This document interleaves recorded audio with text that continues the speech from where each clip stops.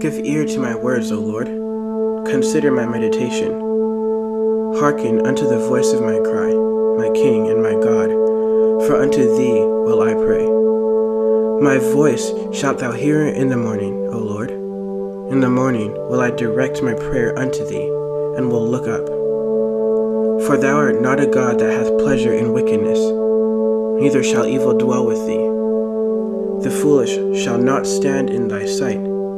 Thou hatest all workers of iniquity. Thou shalt destroy them that speak leasing.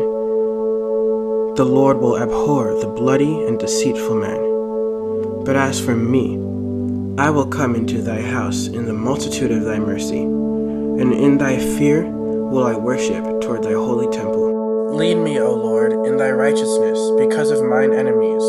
Make thy way straight before my face. For there is no faithfulness in their mouth. Their inward part is very wickedness.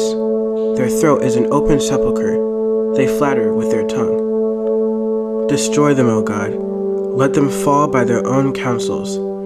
Cast them out in the multitude of their transgressions, for they have rebelled against thee.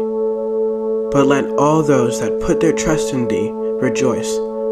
Let them ever shout for joy, because thou defendest them. Let them also that love thy name be joyful in thee.